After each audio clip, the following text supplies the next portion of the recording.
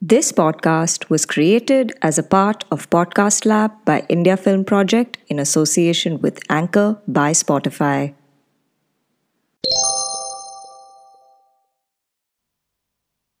I think for me, writing is something that is both fun and therapeutic.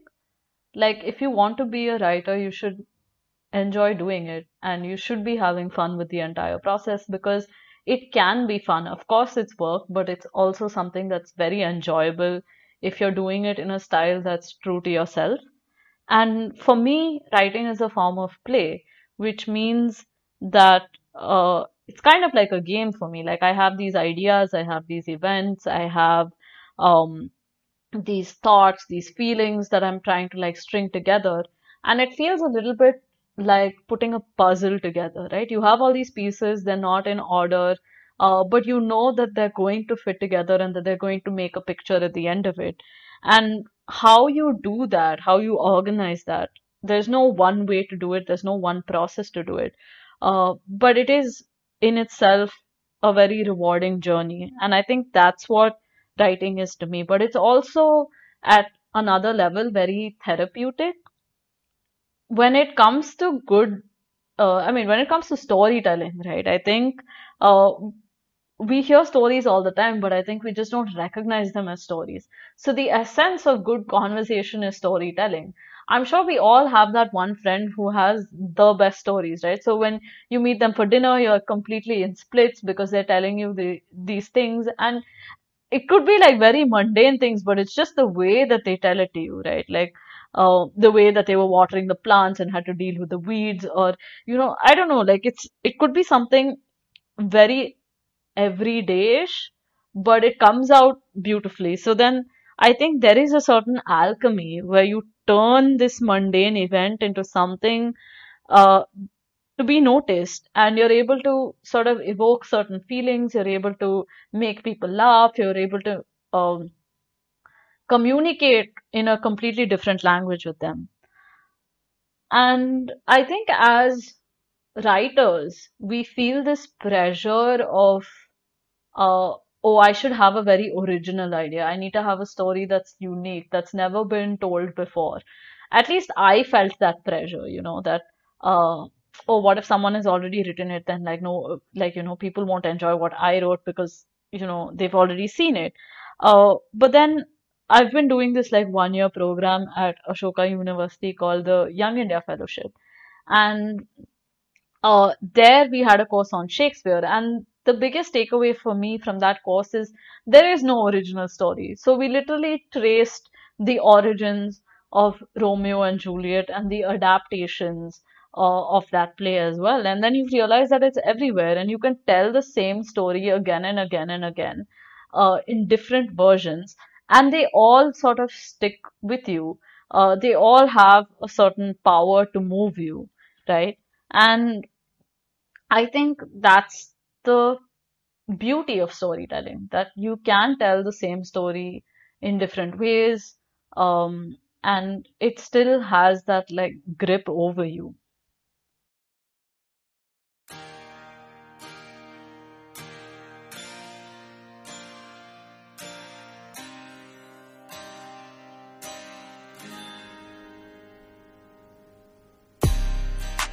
Hey everyone, welcome to the Closet Writer Chronicles.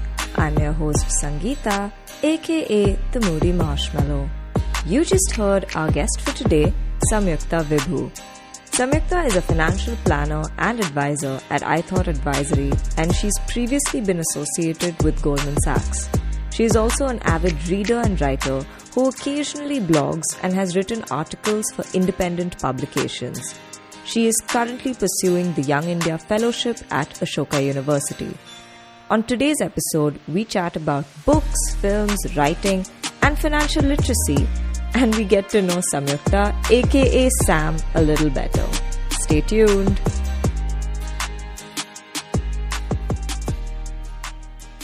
Welcome back to the Closet Writer Chronicles. I have with me this week Samyuktha Vibhu, better known as Sam. Welcome to the show, Sam. So good to have you here.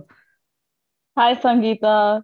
So good to be here finally. Yeah, I know. We've been having a lot of back and forth on dates, and I'm so glad we're finally doing this. So thank you so much for being here.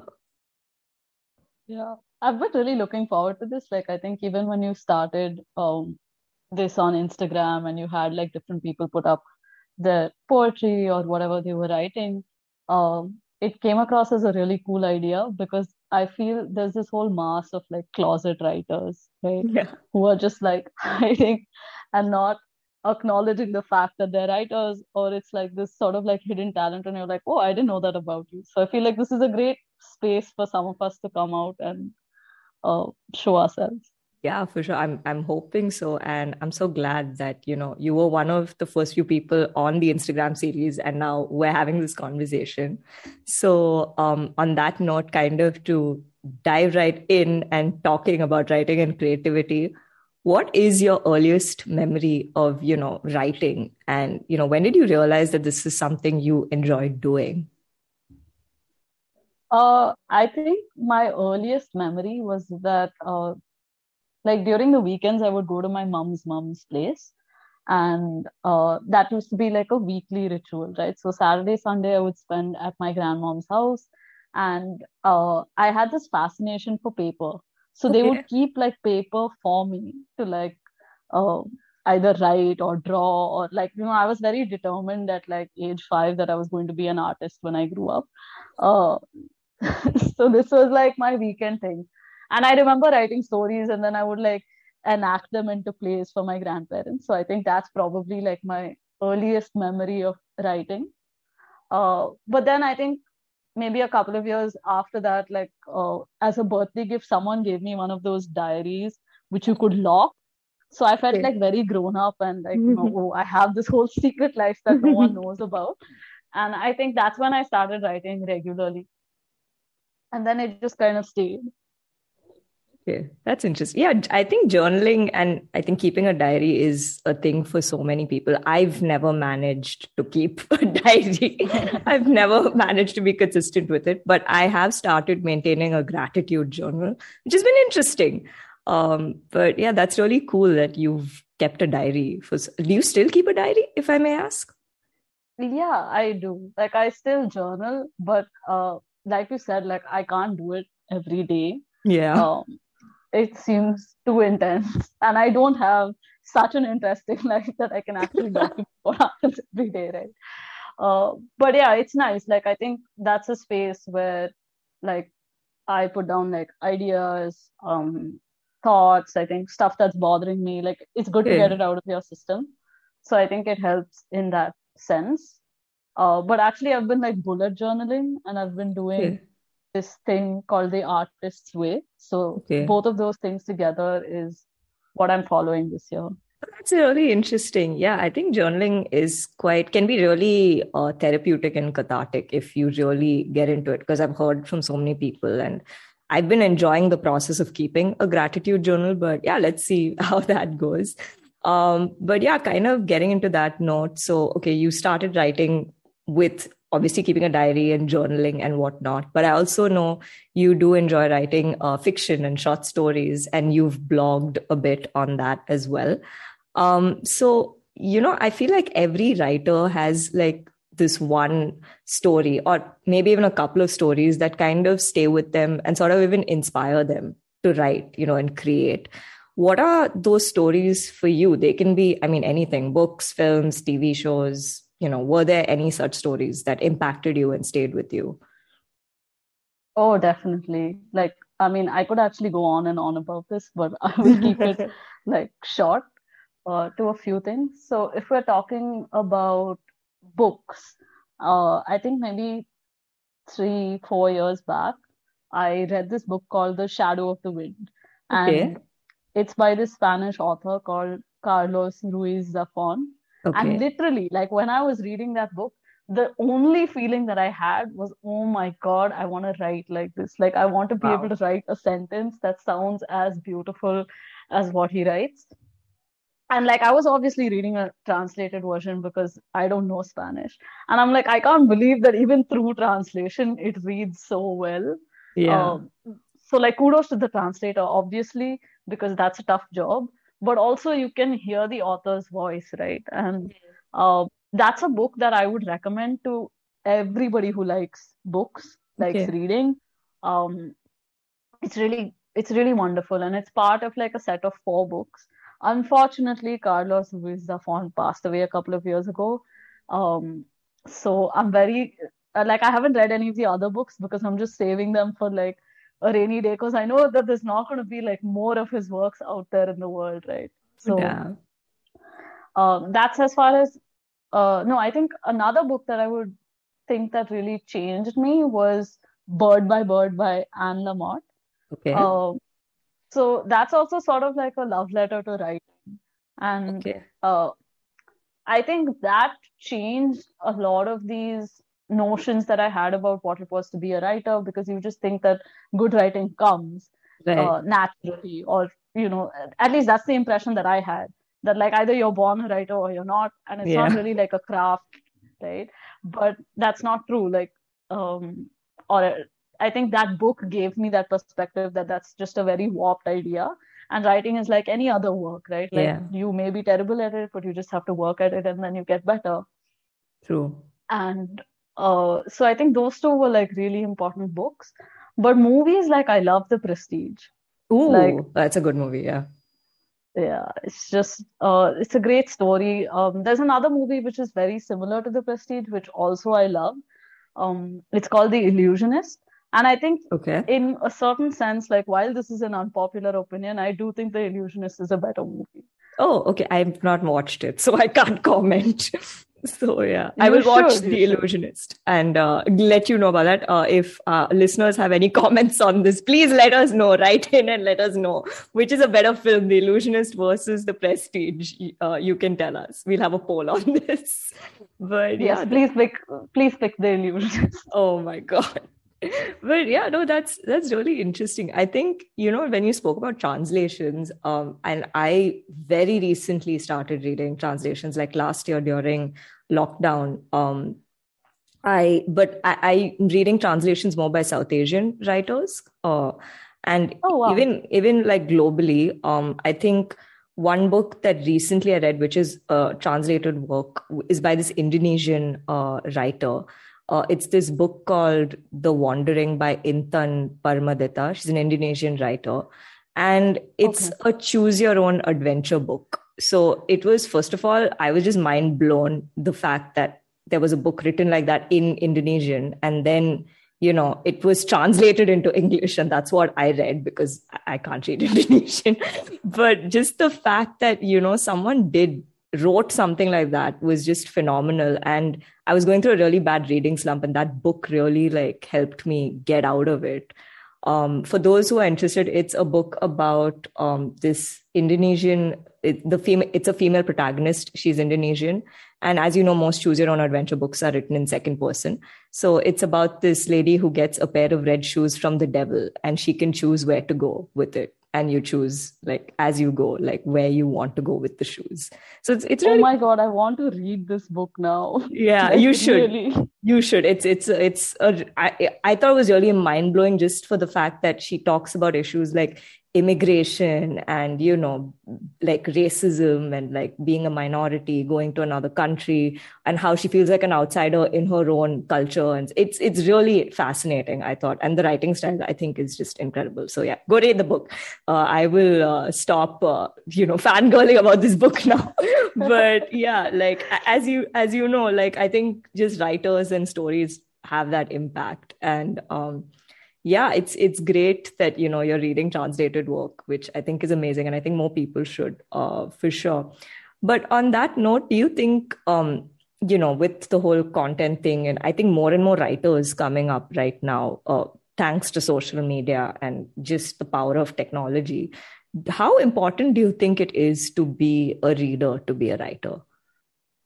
I think you definitely, um, I think you have to read at a certain level, Hmm. because uh, there's no way to be a writer, right? I mean, you can't do a course and then you don't become a writer like that. Yeah. So a lot of writing is through observation, Hmm. and like it's kind of like, how previously you used to have oral traditions where you taught things and you learned uh, from other people. Like I think the way to learn from other people in writing is to actually just read, right? You see good writing, you're observant about what makes it good. Is it the rhythm? Is it the choice of words? How are they describing certain things? Uh, how are they conveying certain emotions, right? Like I think when you look at film, you can clearly see a person's like uh, face or understand their expressions, and that's a certain kind of language, but you don't have that in writing, right? True. And the way a screenplay is written is very different from the way a book is written. So Right. whatever kind of writer you want to be, like for example, like in your screenplays you can't have thoughts written there, right? Like it just doesn't translate. And if you've seen like movies versus books, like that debate is about how you're actually able to like bridge both of those worlds, right? Because it may be the same story, but like you have to deliver it in two completely different ways. So you do have to read. But that being said, I don't think it's a hard stop. Like if you still want to write and you don't want to read, you are going to miss out on some fantastic resources that would help you grow. Yeah. But like I said, a lot of writing is about being observant, understanding how people are, or Yeah. having like an imagination, or being able to see the potential of a story. So if you're able to really like hone that craft without reading from other people and then being able to write your own pieces, that's possible. Like I wouldn't shut that door and say it's impossible to be a writer without being a reader, but it Yeah. definitely makes it much easier if you are a reader, because I mean it's a wonderful thing to do anyway, Yeah, right?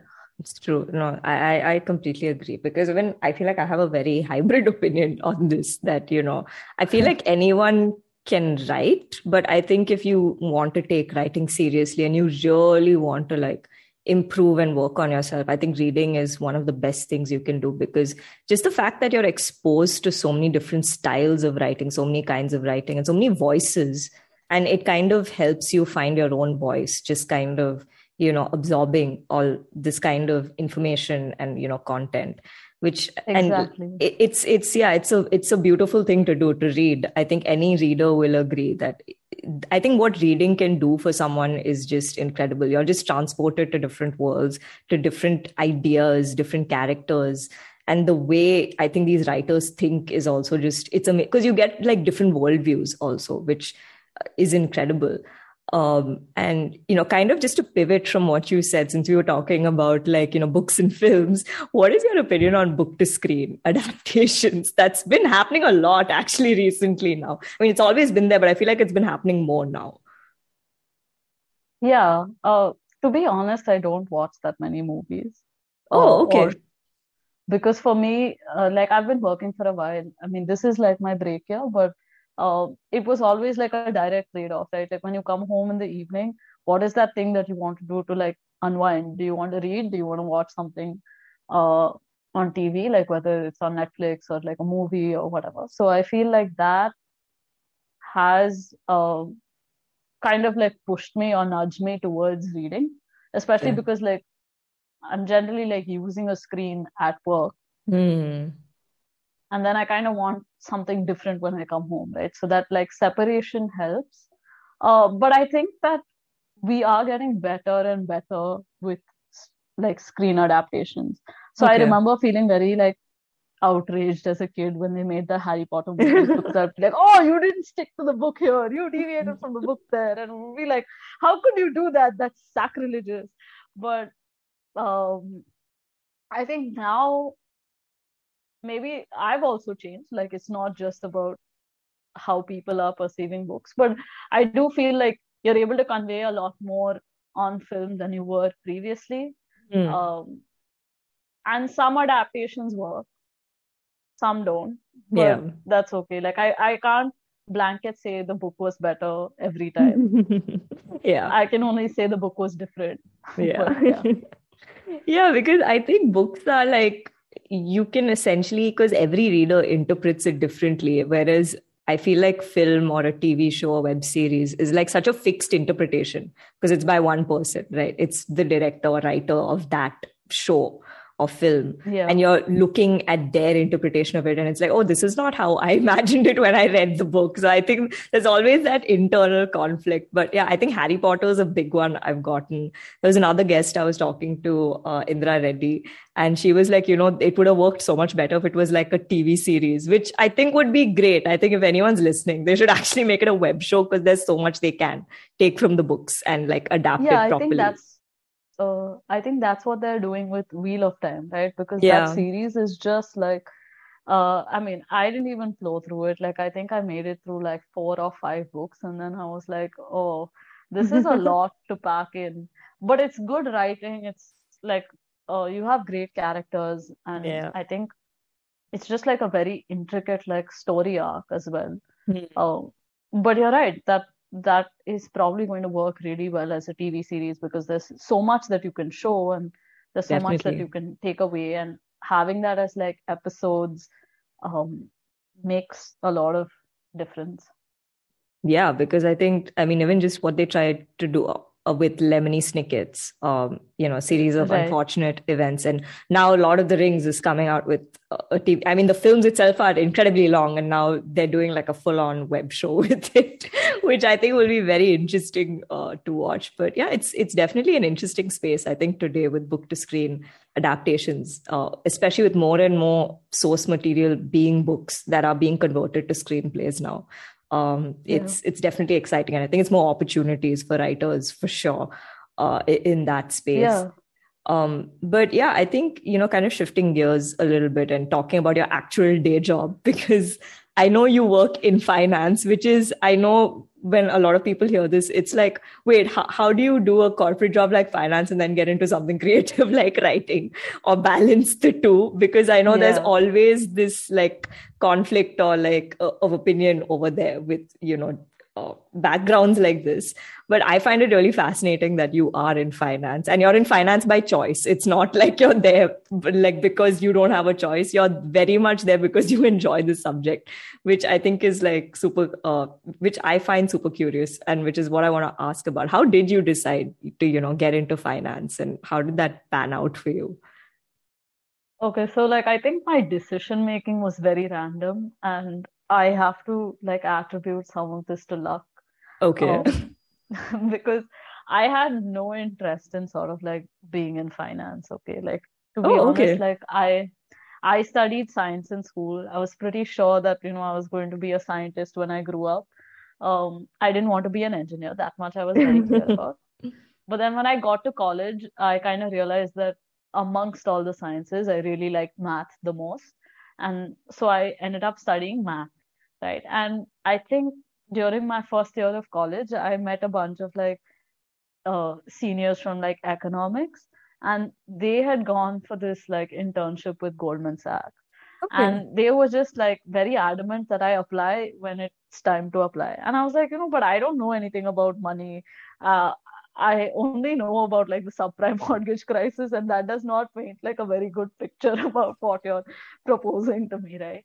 So then I interned with Goldman. I got a full-time job, and at that point, like I was still very confused about what to do next. And I think this Okay. is pretty much every 20-year-old goes through, right? Like when you're in that last year of like your undergrad, you're kind of like, oh, what do I do next? Should I get a job? Should I study? But I was very like non-committal about a lot of things, and I was like, I'll just go wherever things take me. And then after about like a year of working at Goldman, like the thing that kind of like was nagging at me a little bit was that, of course, like now I was earning money and all of that, but I just didn't know what to do with it, right? Okay. And I didn't even want to like really like look at my taxes or acknowledge that these were things that I needed to be responsible about. Yeah. And I would just like sort of outsource everything to my dad. And then I'm like, come on, you're 21, like you can't behave like this. Uh, so that's when I found the job that I'm at now, which is like basically I'm an investment advisor. So I got into this thing of like, okay, at least learn for yourself. Like that was where I was sort of starting out, like be a little responsible. This is an important like adult life skill that you Right. need to know. And then I didn't expect to enjoy it. Like to be honest, like I just thought that, I'm not really a finance person, I was like really, really scared of like doing anything with my money. Like I would just leave it in my bank account and be like, you can be here. As long as I see you, it's good. But then I think like as I got into it, I realized that that's a very normal reaction that most people have. You are a little bit afraid of making decisions with your money, but at the same time, it's important that you get over that fear, you get out of your shell and look at doing things, and that you're going to need money for a lot of things that you want to do in your life, right? Right. Um, and I think there, like, I started building a better relationship with my personal finances. Yeah. And then like, I was also working with clients, and then I understood that, okay, this is how other people feel about certain things. These are the things that you need to watch out for. These are the kind of like pitfalls that you have. And surprisingly, a lot of it is not very technical, right? It's very personal. There's a lot of behavior, there's a lot of psychology. And I think understanding those elements as much as understanding how markets work, how, Right. what kind of investments to choose, how you should structure your portfolio, those are important questions too. But like you need to sort of marry both of those ideologies. Oh, that's a really interesting way of looking at it. And yeah, I think you're right. I don't think a lot of people see it that way, because I think the minute you mention finance or money, there's a lot of fear, I think a lot of people have Yeah, when this definitely. subject, when the subject comes up, and it's like, oh, okay, but talking about that, because I know financial literacy is something you're very like, you're quite passionate about, and I've seen you really advocate about it, Definitely. in so many places. But what is the biggest, or what are some of the biggest misconceptions you see that people have about, finance and money? And how do you think like people can make themselves more aware? How can they improve their own financial literacy? And like, especially if you're starting out and you're a beginner, what are some things you can recommend? Okay, so I think firstly, um, if you're starting out, like you should know that you have to pay tax. If Hmm. you're salaried, like figure that out. Like you will have a session with like which your HR person organizes. So attend that. If you don't understand, like ask questions, ask a billion questions. Make sure that they really simplify it for you and that you get what's happening. So know that. I think you should also have your emergency fund, your rainy day fund, whatever you want to call it, right?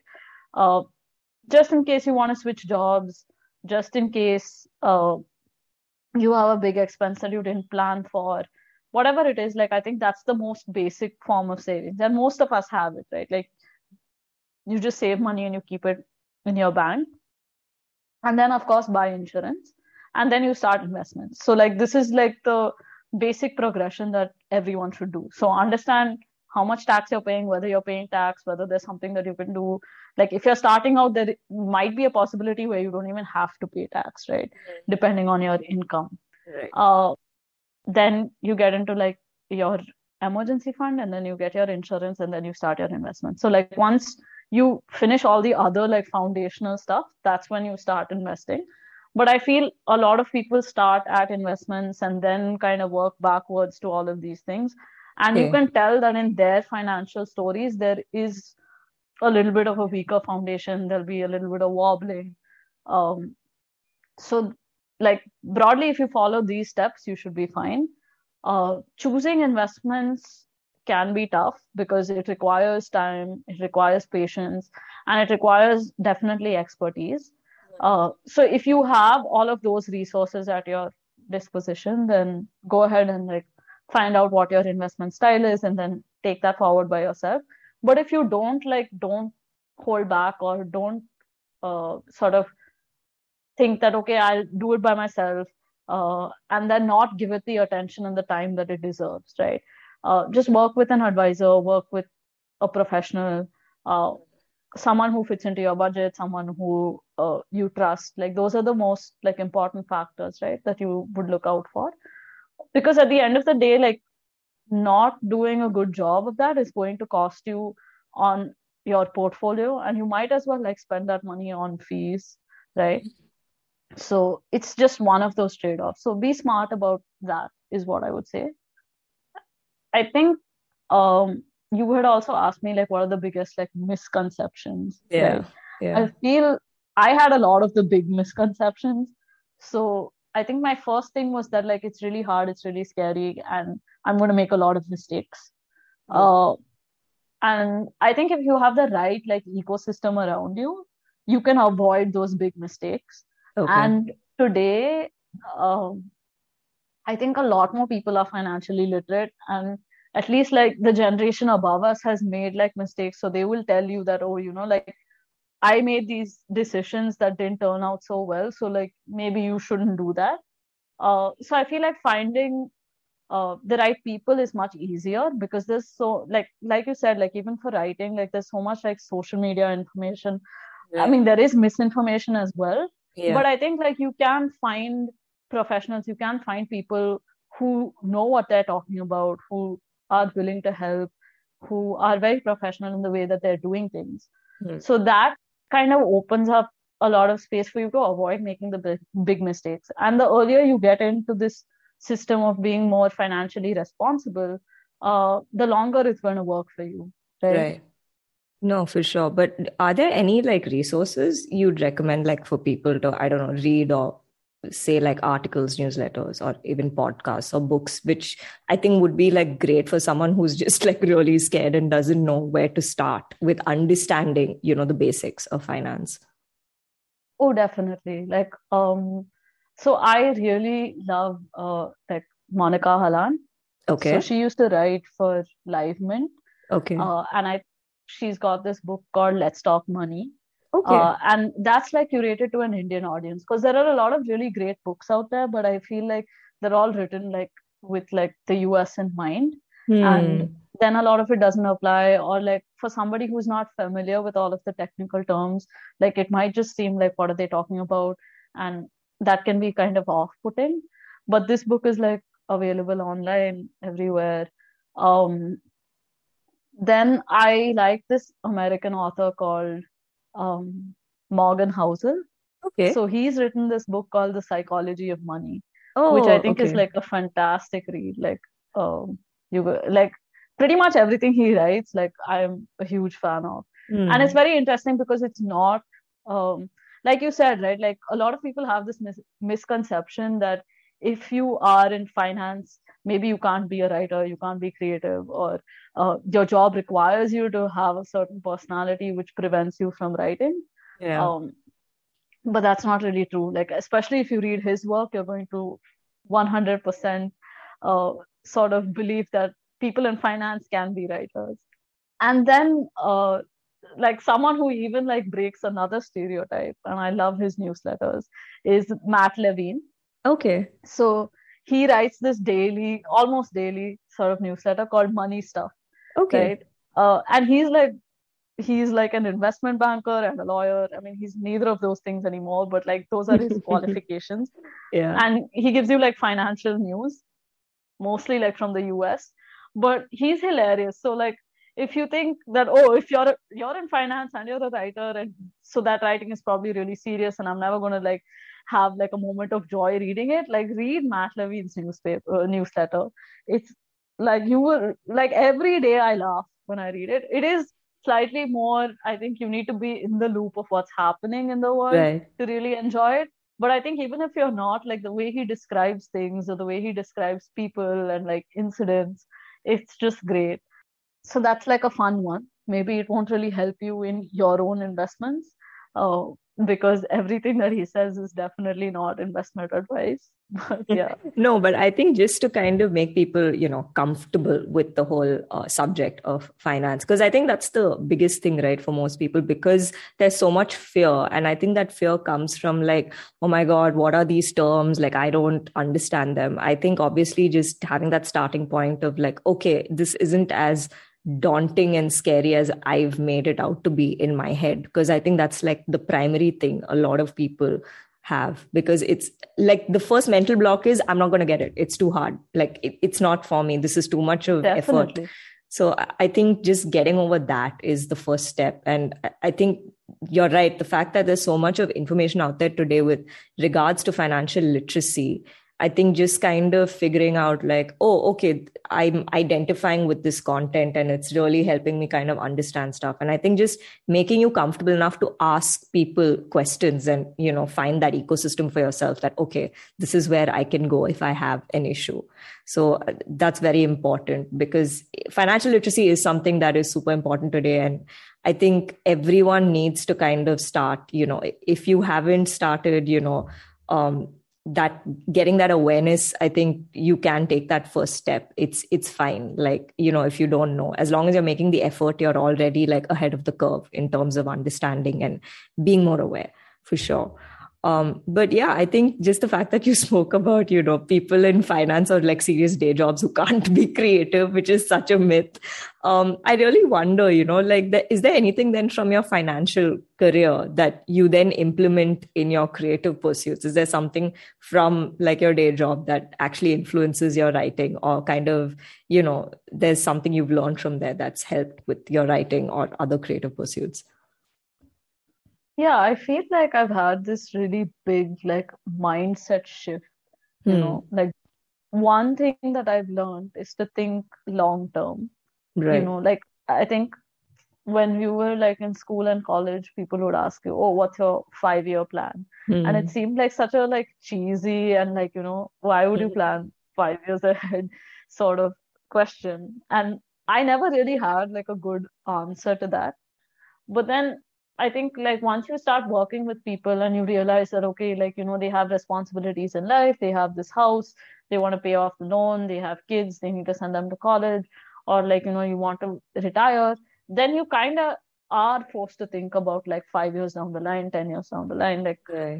that becomes like a natural sort of thought process. And I feel like having done that, like having been a financial planner and an investment advisor, like thinking about those things for different people, then it's naturally come into my life as well, right? Hmm.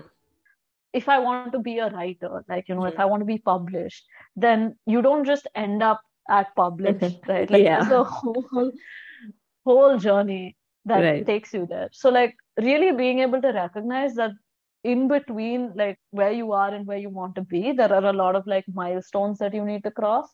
So Right. understanding that anything that you aspire for has like Mm. sub steps, right? So I Definitely. think that was sort of like a big takeaway from work. And the other thing is compounding, right? Like, so I think I've been investing for more than 5 years now, and Okay. I'm kind of like seeing that show up in a right way. And I don't think like if I had taken any other career choice like that, I would have had this experience. So the idea behind compounding is that you do a little bit, but you do it consistently and you do it uh, over a long period of time. And that works for writing too. Like you need to do just a little bit, but you need to show up every day. Like you can't expect to get Yeah. better without showing up. Mm. Uh, and I think that is another thing. Like any habit that you want to build or anything that you want to like really grow, it's all through compounding. It's like a little bit, Yeah. but it becomes a lot like over time, right?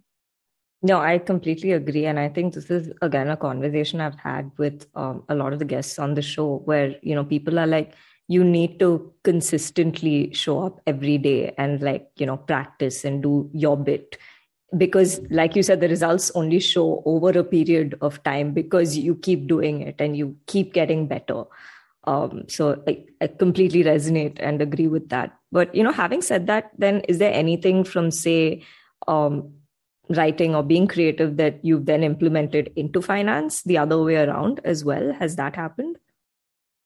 Yeah, definitely. Like, so actually, like I was kind of also heading like our communication and digital media, like while Okay. I was at I thought. And so like I've written a lot of blogs about like different things. We had like a newsletter that we would send out. Like I think even the more technical aspects of the market, like I have tried to like make it more accessible for other Hmm. people. Give them like insights into what's happening in the industry, why certain people are like thinking certain ways. Um, I think kind of translating a lot of that jargon into something that people can actually read. Hmm. Because when I started, like I think that's what I found overwhelming. right? Like there were all these terms that I had like no exposure to, and it just kind of felt like I don't really understand what's happening because they will use the same uh, word for like different things. They will use different words to describe the same thing, and then like unless you're an insider, you kind of feel really left out. Right. Uh, but then you realize that things don't have to be so complicated. Like people are just used to talking about it in a certain way, and they take it for granted that you also understand. Yeah. And I think that's where this whole thing of like finance is hard Hmm. comes from, Yeah. right? Like, oh, like I don't understand because you've probably tried to read like a newspaper or an annual report or like a business thing, Yeah. and then you're just like, I don't understand anything. And then you kind of feel like, okay, I probably will never understand any of these things. But that's not true. Like you will, just give it time. Yeah, no, for sure. I completely agree. I think just it's like with writing, right? I think it's just taking that first step, even with your financial literacy and being aware. As you just need to take that first step, as scary as it might seem, and it's only then when you gradually go ahead, you realize that it's not as bad as I made it out to be in my head. I mean, of course, you might have like these like stumbling blocks or whatever, but I think you'll get through it for sure. Everyone has their own learning curve with this. So yeah, if you're a listener who's not started your financial literacy journey yet, now might be the time to start. It's really not that bad, guys. You can take it from two people who've been really scared of numbers. Okay, so really just go for it for sure. But yeah, kind of again, shifting gears. So you have been in finance and you said you're on a gap year. And this is something I mentioned in your intro as well, that you're now currently in the Young India Fellowship program at Ashoka University, which is like this really cool multidisciplinary program, which a lot of people, I think in their 20s or even college students, I think end up taking. Can you tell us what exactly the program is and how you've been benefiting from it and what your journey has been like with YIF?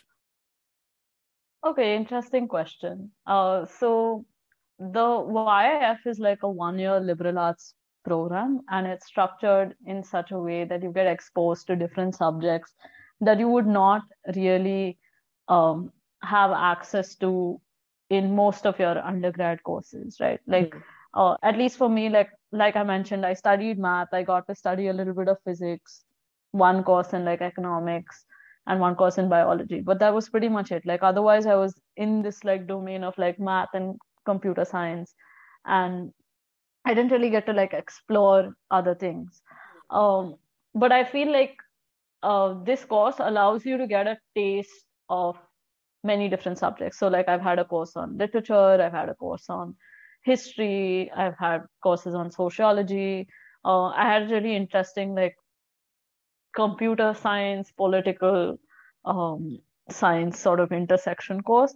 So, Okay. like, I think that way you get exposed to a lot of things within this 1 year. But Hmm. it's like each class is like pretty short, like it's 4 to 6 weeks. So, in that sense, uh, you don't spend a lot of time on something, but you get this sort of like gateway, like bird's eye view of like what that particular field opens out into. Yeah. And I think that is really helpful if you don't know what you want to pursue. Because, I mean, of course, like it doesn't mean you have clarity at the end of that. Like you might just be interested in a lot of things. So that's like broadly like the structure of the YF. You also get to meet like really interesting people.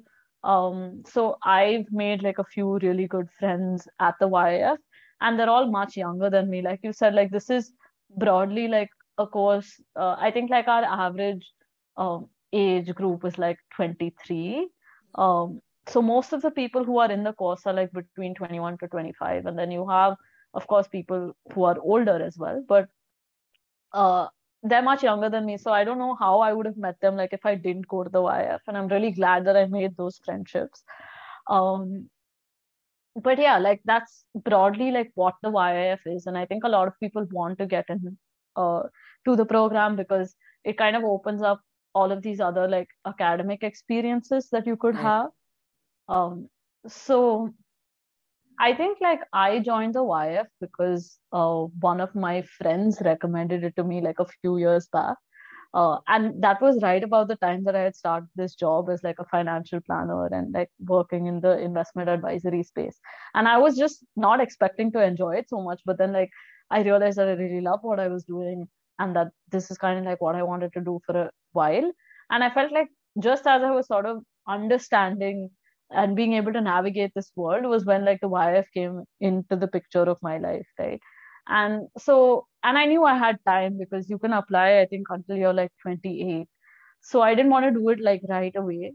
But then it was one of those things that you just are like, oh, I won't do it now, I won't do it now. And then you kind of realize that, okay, maybe you're running out of time and you should possibly like pursue it. And I think they also had like a critical writing program, which seemed interesting at that point.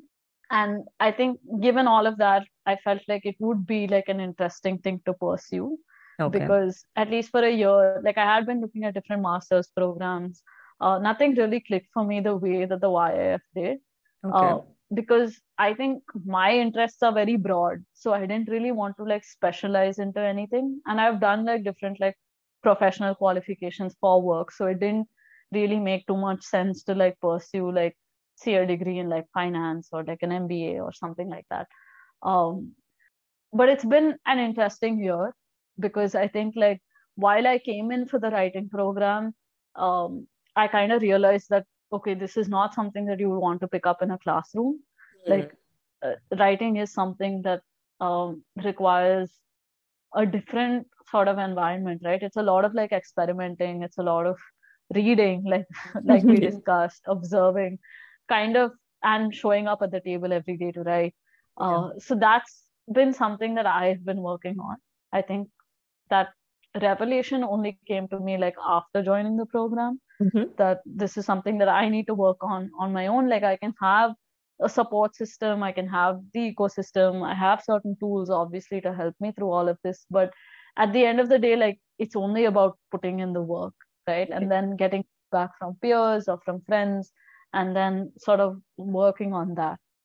So yeah, it's been interesting. Like I feel it's a bit difficult to like go back to college like after working for so long. Uh, yeah, I'm getting used to it. Like I feel like I have a lot more time on my hands now because I felt like work was very demanding. And the course, like I think some people do find it challenging, but like it's manageable for me. So like Yeah. I'm having it's like a very relaxed year. No, that's great. I mean, the fact that you're kind of learning and still being productive, but you're also like enjoying the process of it. I think that's the most important thing, that, you are having fun while also getting what you need out of it. That's amazing. And more power to you, Sam, for like doing all these really cool things, being in finance, writing, and now YIF. It's all amazing. And yeah, now we're kind of coming towards the end of this interview, and we always end with these last two questions. So the first one being, what are your aspirations? Could be anything you're looking forward to in the near or even, distant future. Like, what is something you're looking forward to? Okay, I'm definitely looking forward to going back to work. Like, okay, you must be the first person to say that. I'm looking forward to get back to my job. I think this is the classic example of you should love what you do, even if it's finance. But yeah, definitely. Like I feel people are going to judge me for that answer, but that is definitely something that I'm looking forward to. I miss like it's weird, but like I think the first couple of months into the program, I was like, I miss going to office. I miss doing this. But yeah, that's one thing. I've been like also kind of trying to start a newsletter. Ooh, And fun.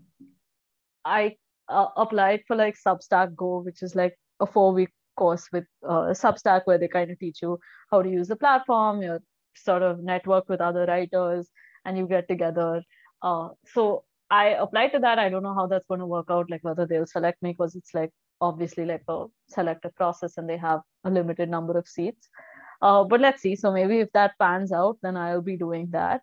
But I'm definitely with or without Substack Go, like I am doing the newsletter. That's cool. And I will let you know once I start that. Yes, you Um, should. yeah, and I think probably in my life, my big dream is that someday I write a graphic novel. Ooh, And it would be fun. Yeah, like that that's would be the really big fun. dream. Yeah. Yeah, I would definitely love to read that graphic novel for sure. If you give me a chance to edit it, I'll be very happy to sit in on the edit, if not You anything. already know that the editor's role is for you. Oh, great. You heard it here on the podcast first, guys. If Sam does not give me this job, I have proof. No. But Yeah. no, on a serious note, I'm really looking forward to reading what you churn out with the newsletter and, with the graphic novel, because I have read some of your work and you write really well. And it's very interesting. I love that you have such a fun imagination, so to speak, because I've read some of your stories. I'm going to hear some of it at the end of this episode. But yeah, more power to you, Sam. Really looking forward to all that you're going to, come out with. And yeah, last question. And yeah, last question. What is a piece of advice or learning, you'd like to share with people? Can be professional, creative, or when, personally something you've learned and you just wish that people were more aware of in life? I think the only piece of advice that I would give people is to sort of just do different things, right? And stick with them. Because I feel like everything that you do has like a learning curve. The initial paths may not be enjoyable unless you already knew that you were interested in doing something, right? But then it gets fun after a point. Like, for example, I have like 2 left feet. And I decided I will go to dance class, right? And it was just like something that I felt like, okay, you need to do this because you've been like inside your comfort zone. You only do things that you like to do. And that's all great. But like once in a while, you should do things that you're not comfortable doing and see how that feels.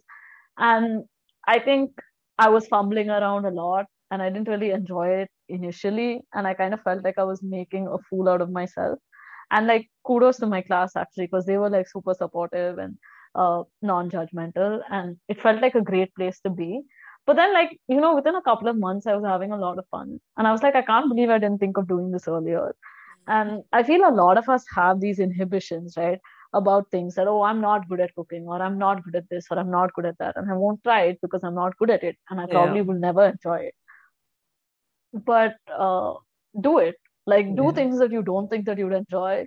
Because I think if you don't enjoy it, then it kind of helps you appreciate the things that you do enjoy. True. And if you do enjoy it, then like good for you, man. You found something else. Yeah. No, I think that's a lovely piece of advice. And it's something I very strongly resonate with. I think it's having that constant beginner's mindset of, being okay with trying something and just being really open to it, without any expectation of, okay, let's genuinely see. Let's try something and see if this is something I actually like or not. And if it's something I enjoy doing, which I think is a great way to be. And I think too many people expect instant success or gratification when they try something, which is not how it should be. I think you should just enjoy the process of learning and truly seeing if you're liking it or not. So completely agree with that piece of advice, for sure. But definitely.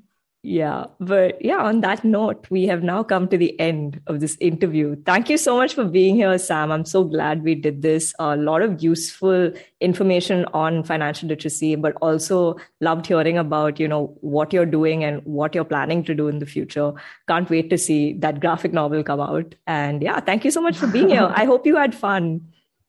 I had an amazing time. Like I'm super happy that we did this. Because I know we've been talking about it for a couple of months and like we've just been going back and forth because of ourselves. But it's good to see that it finally materialized and I had a lot of fun and I can't wait to hear like the other people who are on this as well. See you soon. Yeah, see you soon. Thank you so much for being here.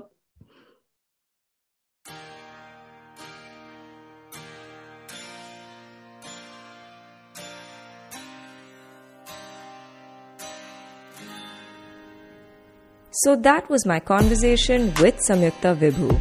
I really learned a lot about getting started with finance and investments, and I really enjoyed chatting about books, films, and different resources on financial literacy. Closing this episode with a story written and narrated by Samyuktha. I hope you enjoyed the show, and I'll see you next week with a new guest and a new chronicle to share. Talk soon!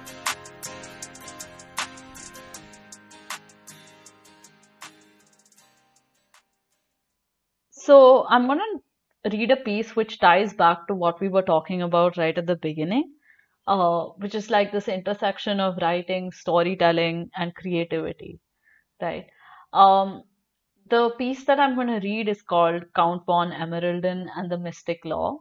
And the way I was able to sort of bring these elements together was that the inspiration for this story was actually uh, from like my Instagram account.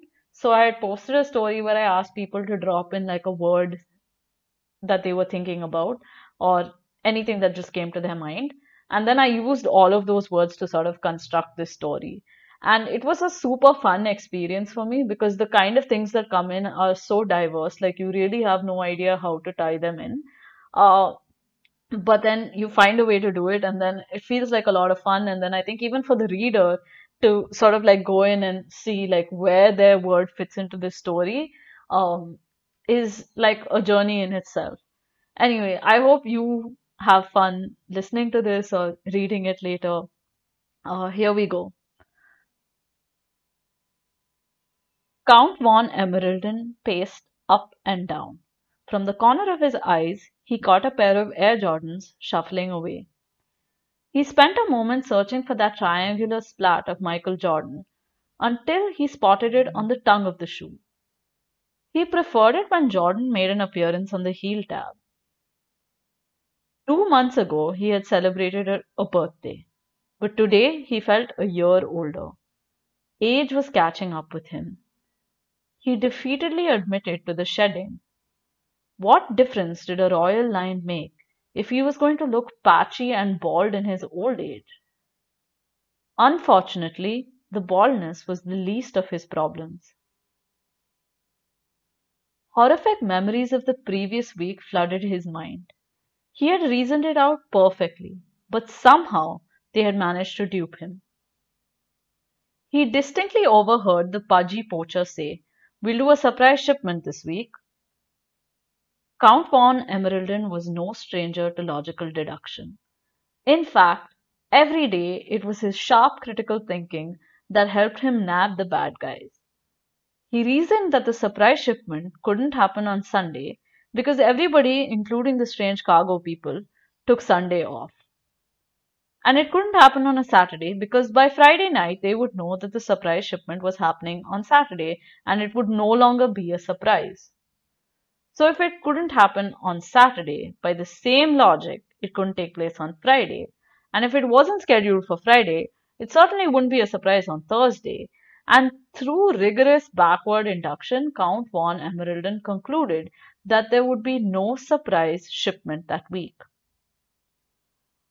Unfortunately, the poacher smuggled 2 baby civet cats on Wednesday out of this very airport. The audacity!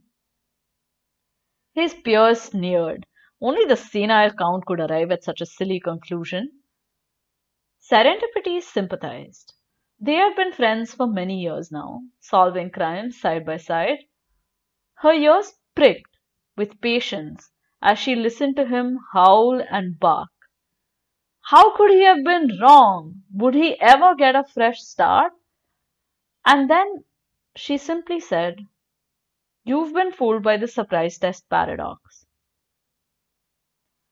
Before she could explain further, her obsequious handler Sarah came by. She had been scratching Serendipity's ears and rolled her on her back. Serendipity delighted in the pampering, but the Count couldn't stand it. A dog should have more dignity, he insisted.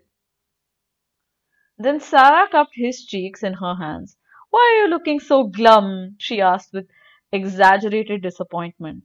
The Count maintained his poker face.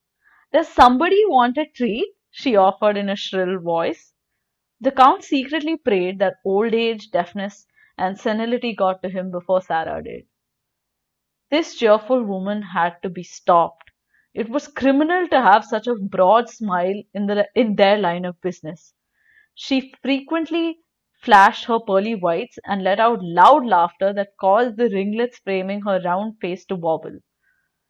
How would people look up to a giggling woman and believe that she was a crime fighter? Serendipity begged to differ. Laughing didn't diminish being a badass. She purred like a satisfied cat. It was too much work. The Count could take it no more. He let out a disgruntled bark. Serendipity shot him a dark look.